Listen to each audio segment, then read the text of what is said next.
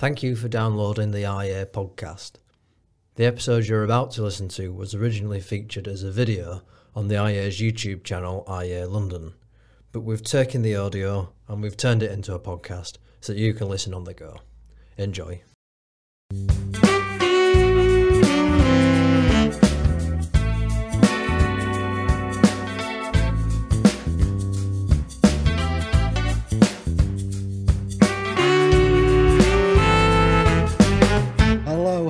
Hello. Welcome back to another episode of The Swift Half with Snowden. I am Christopher Snowden.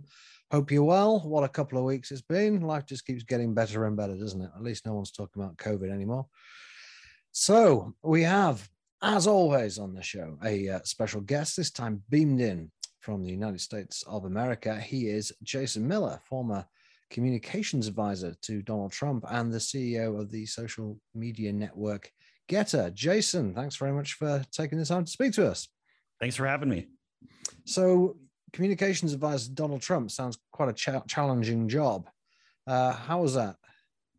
Well, it was a little bit like riding on a roller coaster with no seatbelt. Some days it's going to be up, some days it's going to be down.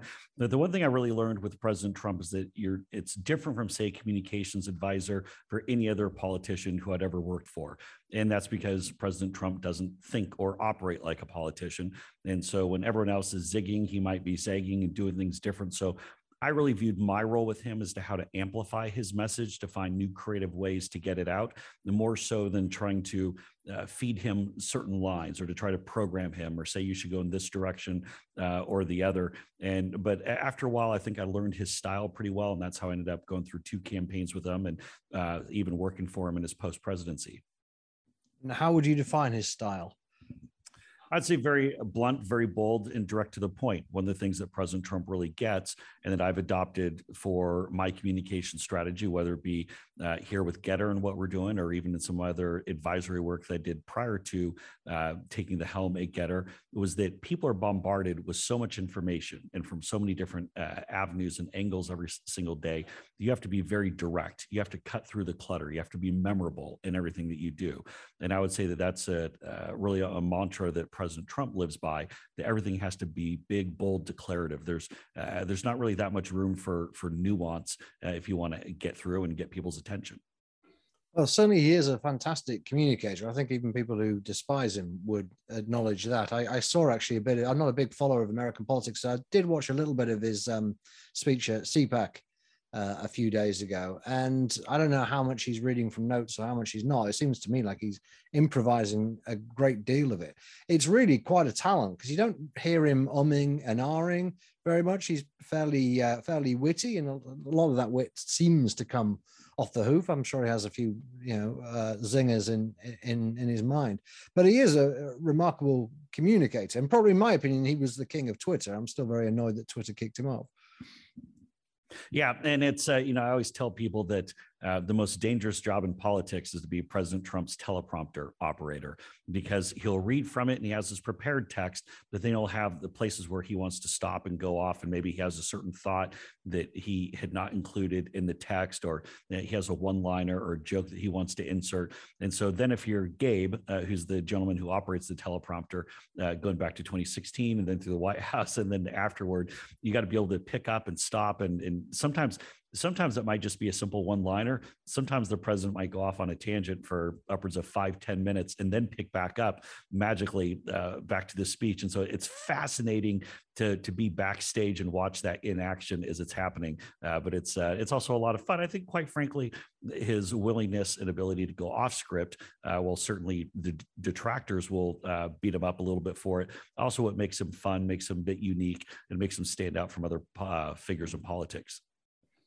And so what are the chances of him becoming president again in 2024? I guess this is the big question. As I say, I don't follow American politics that closely, but I know that Biden is not particularly popular. He's had the Afghanistan mess. He's got the inflation, of course. He's printed a huge amount of money. So things are not looking particularly great economically or militarily. Does that mean that Trump is now a shoo-in, or has the novelty kind of worn off? Is he getting too old? What do you think? No, in fact, I mean, he's still 4 or 5 years younger than Joe Biden, and so yeah, but he's too old, right? Well, right, but I'm saying that President Trump seems like someone who's 20 years younger than he actually is.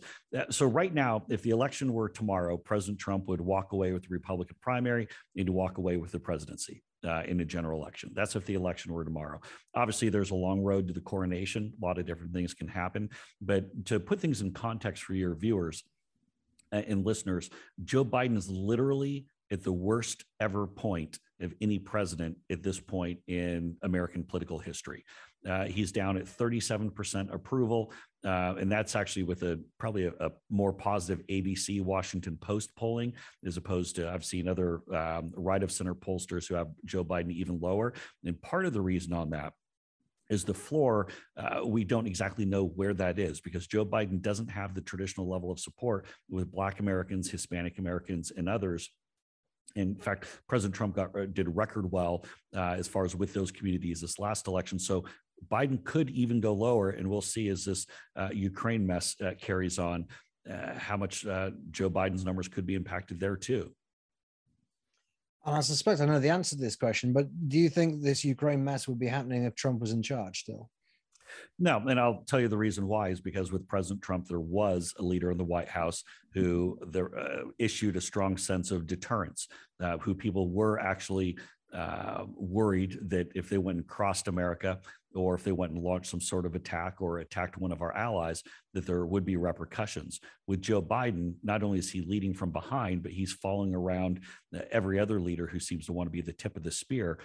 For example, this weekend, President Trump was out giving speeches, talking about his vision, defending Western civilization, criticizing Putin, supporting the people of Ukraine, but even talking about that more broader challenge of the head-to-head matchup with China. And Joe Biden took the weekend off. He was at his beach house in Delaware. I don't know if he was sleeping or I can't imagine he was awake all that much. Ostensibly he was working on a State of the Union speech, which of course is coming up here later this evening in the U.S. But Joe Biden is not projecting a strong image of confidence. And quite frankly, I think Putin made his decision to go to Ukraine when he saw Biden make his decision to have a disastrous withdrawal from Afghanistan. So Trump wouldn't have withdrawn from Afghanistan, you don't think? Well, President Trump said he would withdraw, but very simply, first you get out all of the U.S. citizens and all of the dependents, the people in Afghanistan who've been working for us for the better part of 20 years, people who would most definitely be in the crosshairs by the Taliban if they were captured afterwards. So first you get them out, then you go and get out all of your key sensitive military equipment, your files, the updated machinery, the things like that. And then at the end, then you get out the rest of your troops. But what you don't do is get the troops out first, then leave the people behind. But all during that process, you send a very clear message to the Taliban that if you mess with any of our people on the way out, we're going to drop a bomb on you. And in fact, President Trump, I know, told the leader of the Taliban when he was talking to him and making some similar type comments when he was president of the United States, he informed the leader of the Taliban exactly where that leader was at that moment. And President Trump said, we know exactly where you are. And if you attack our people and mess with them, there's going to be hell to pay. And guess what? They didn't attack because they knew there'd be a big, huge bomb with their name written all over it, dropping right on their head. Yeah, I think the argument that Trump was kind of unpredictable and therefore Putin wouldn't want to do anything too risky holds up. But we are where we are. We have got this appalling mess now. It feels to me, at least, as if the world has never been closer to nuclear war. Really, the Cuban Missile Crisis is the obvious parallel. It seems to me even more dangerous than that at the moment. So, what do you think Biden should be doing? Indeed, what should Europe be doing at this point? Well, so that's a great question, because what we're heading toward next is a real humanitarian crisis in the way that we've never seen, as far as not in the modern era. And what I mean by that is we have this some 40-mile-long convoy that is heading towards Kyiv and a couple of other cities. And if they decide to essentially lay siege to the city and restrict that, then you're going to have millions of people who are effectively could be without power, without food, without water. And it could be just a complete disaster. So that's going to really complicate things. I do think that that it was about time that Biden enacted the SWIFT sanctions, although they went partially, they didn't go all the way. But the biggest thing Biden needs to be doing right now is get American energy production back going. So we're not paying the Russians and the Russian oligarchs billions of dollars every single day to go and import energy. And that's whether it be to the U.S. Or to our allies in Central and Western Europe. I think that's a key right now. But there's no, for the purposes of today in our conversation, there's no easy fix as it comes to Ukraine, because obviously I think putting up a no-fly zone would lead us right barreling towards war. I do think that there need to be additional talks to see if there is a diplomatic solution with this. And I would say also the rest of the world is starting to rise up and band together and say, hey, Putin, you got to knock this off. This is a little bit too crazy. And I'm not sure if Putin quite anticipated the global backlash that we're starting to see. Yeah, I think that's probably right. I also think he probably thought it was going to be easier to invade Ukraine than it's proven to be. Do you share the view that Putin is kind of losing it mentally, that he's been very, clear-headed and Machiavellian for, the last 20 odd years, however long it's been, he's been president, but now some people are saying that he's been kind of sheltered from the country. He's paranoid about COVID, won't let people come near him, and he's just over the course of the last year or two developed a lot of paranoid delusions. You think there's any truth in that? Then that explains what's going on? I don't know. That seems like it'd be a pretty easy knock if you're a detractor of Putin's. I'm not saying that I'm a fan, but I don't have the frame of reference of having interacted with him in recent times or ever. So I can't really speak to where that is. It seems like a pretty easy criticism to hurl, that it's a little tough to go and punch back from. I think your earlier comment, though, was spot on in the fact that Putin clearly didn't anticipate the level of backlash that he was going to get from the Ukrainian people. And boy, if there was ever any question as to the toughness of Ukrainians, they have shown that they are some very tough people and willing to pick up their arms and go and fight. And I've never seen anything like it in the modern era. But again, where it's going to become complicated is just the sheer numbers, as Putin seems pretty hell-bent on capturing the entire country. But the one thing that I would say here is that right now, as we're following this news story, we're kind of following it on a linear, sequential, day-by-day basis. Here are the troops. Where might he advance? What's going on? I think what the question that isn't completely being answered right now, or that people aren't really focusing on, is what is Putin's end game? Is Ukraine simply his end game? Is it recapturing all of the former Soviet bloc countries? Is that truly his end game? And the other thing, too, is as we talk about China, which in my opinion is the true existential threat. Putin has I would have said a first-tier military, but now some of that's being a little bit questioned, is they're having some of the miscalculations. But because of the nukes, let's say they have a first-tier military, but a third-tier checkbook. Putin can't afford to keep this going indefinitely, but he clearly has some kind of end game that I don't think the West has done a very good job of analyzing. But China is watching all of this and gauging the reaction for what it would look like if they then go and recapture Taiwan, and as they continue their march. And especially when you think of the massive percentage of the world's semiconductors that are on Taiwan, you got to think it's a matter of when, not if, Xi makes that move on the island nation. So, you don't think that the West's kind of approach to this, I mean, I think in Europe, there's a feeling that a lot of the countries, including the European Union, actually have done more than people thought they would in terms of poking the Russian bear and sending in, we're not having this no-fly zone. I should say, by the way, we're recording this on Tuesday, the 1st of March. It'll come out on the Thursday, so bits of this might already be obsolete. But the UK, the EU, other countries have provided quite a lot of military support for Ukraine in a way that not everybody expected. Do you think that might have put China off a bit, or you think that the fact that we're not going fully to war with Ukraine is given China more resolve to take Taiwan? No, quite frankly, I think that I would agree with you. I'd say that Europe has stepped up much more than I thought they would, especially if you just look at where we are now compared to a couple of weeks ago. And just take Germany alone, for example, the fact that they're upping their defense spending now to up over 2%, which, by the way, to be clear, that means that Germany will be spending more money on their military than Russia will. People forget that Russia's economy is effectively the size of New York State. So it truly is a in apples and oranges when you talk about the scale of the economy. But I think this is a big shot across the bow to China, that the Western world will step up on threats of aggression like this. And ultimately, this type of economic backlash will be probably a stronger deterrent to China with regard to taking Taiwan than potentially any kinetic military confrontation that could be proposed. Yeah, let's talk now about Getter, which I'm not familiar with. I use Twitter quite a lot. And I mean, one of the things perhaps I would say that's a bit of a challenge to Trump getting re-elected is he hasn't got that platform anymore. I know he's setting up, I think, his own. So tell me about Getter and why he decided to set it up and how it's going. Absolutely. Well, as I mentioned earlier, I worked for President Trump on both his 2016 and 2020 campaigns. And the thing that I learned in 2020 was that we have to have alternative social media platforms so that no select group of Silicon Valley billionaires can play judge, jury, and executioner with our free speech rights.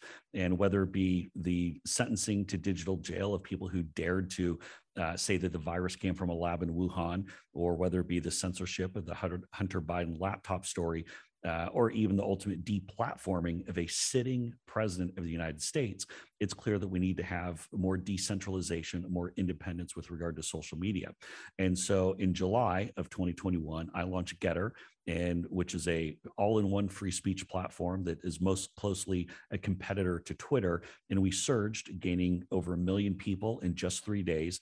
We're now, 8 months later, we're now at 5 million users globally, with about half of those users in the US and half around the rest of the world. So we've taken off like a rocket ship, the fastest growing social media platform in history. And not only do we have essentially the microblog, which competes against, say, Twitter and Facebook, we just launched Vision, which is our short video competitor to TikTok and Instagram Reels. We just launched that this past week. And where we're going this summer, we're launching Getter Pay, which will be our payment platform that will take on Apple Pay and Alipay and Google Pay.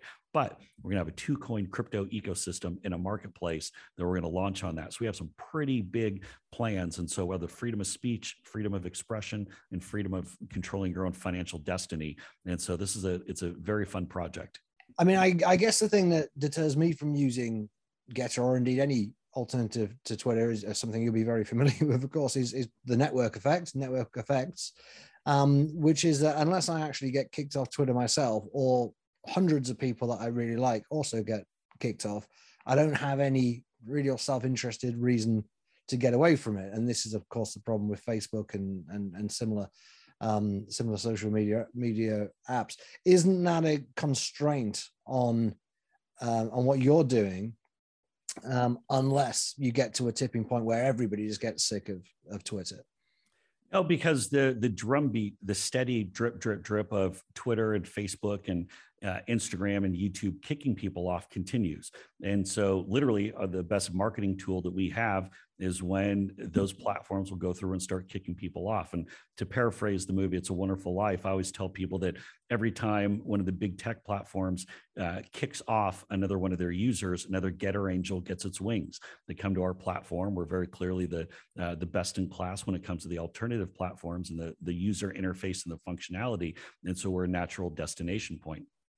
But in addition to that, also adding big users and the type of people who come and join the platform is really helpful. So for example, by the time this show airs, it'll be public knowledge that Russell Brand, for example, has joined Getter. Obviously is a huge international name, someone who's big in the UK, someone who's big in the US.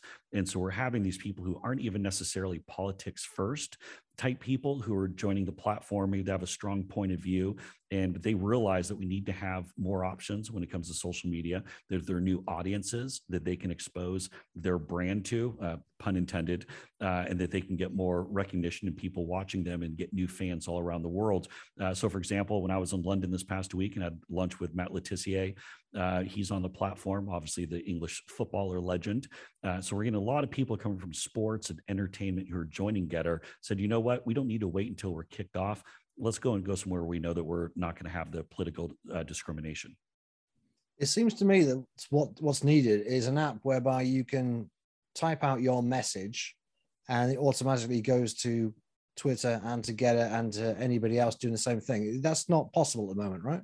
Actually, when you say that, we have it open to a couple thousand people right now in the beta testing, but when you post on Getter, it also shows up on Twitter. So that way you hit that audience. In fact, they're turning it on for me today. So I'll be able to do that. And my guys tell me we're about 2 weeks away from opening that up to everyone. And so once you have that, then say you have an audience or you have followers who are back on Twitter, you're not going to have to go back again. You can just stay on Getter and post on Getter and just know that it's going to repost over there. And so so to your point, we're getting closer to it. Oh, well, that would be a game changer, I think, if you can get that going. And as long as Twitter doesn't block it or whatever. I'm not. So actually, we actually have approval from Twitter on that. Oh, really? And so it's there's a review on it. I believe it's every 6 months or every year.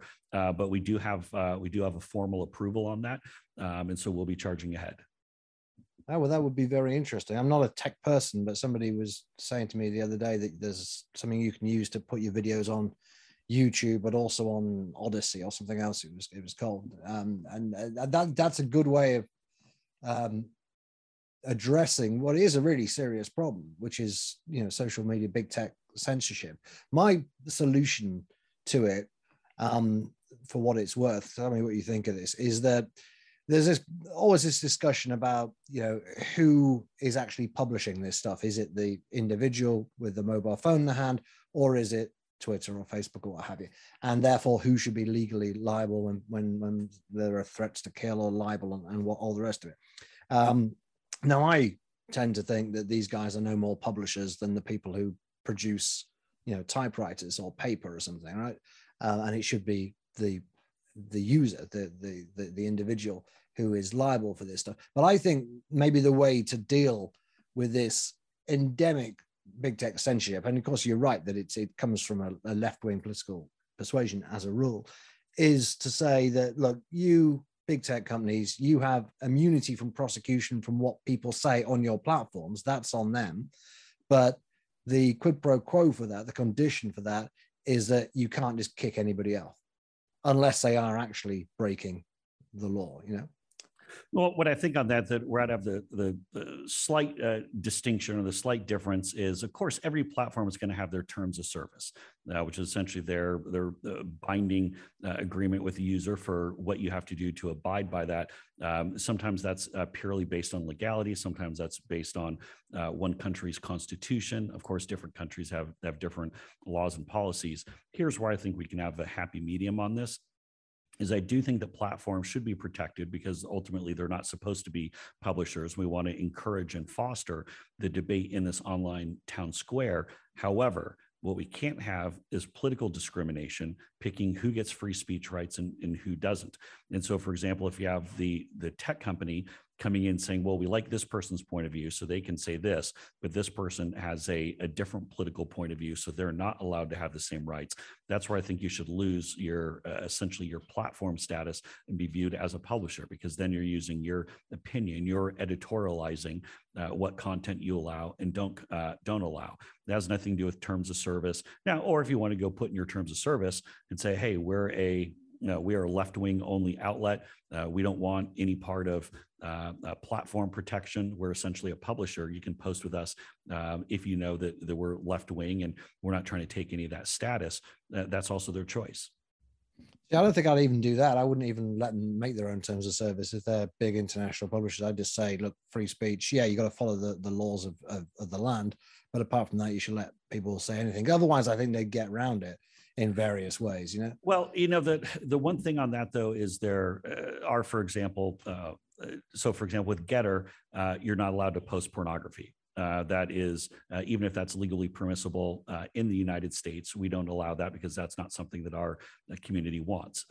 Twitter, you can go to Twitter and there's full-on pornography, and they make no bones about that. But there will be distinctions like that where something might be legally permissible, but it's not something that the community wants to have. That's a fair point. I haven't really seen any pornography on Twitter, so it's obviously I'm following the wrong people.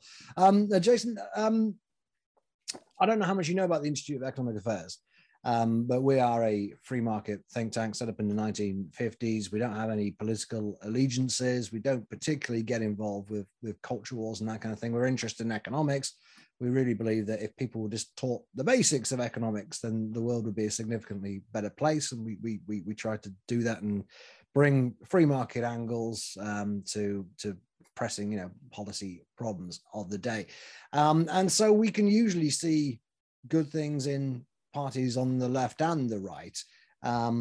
What is it? I mean, I think it's fair to say people at the IA have mixed feelings about Donald Trump, about right-wing populism, if you want to call it that, about the Republicans, and indeed about the Conservatives in the UK.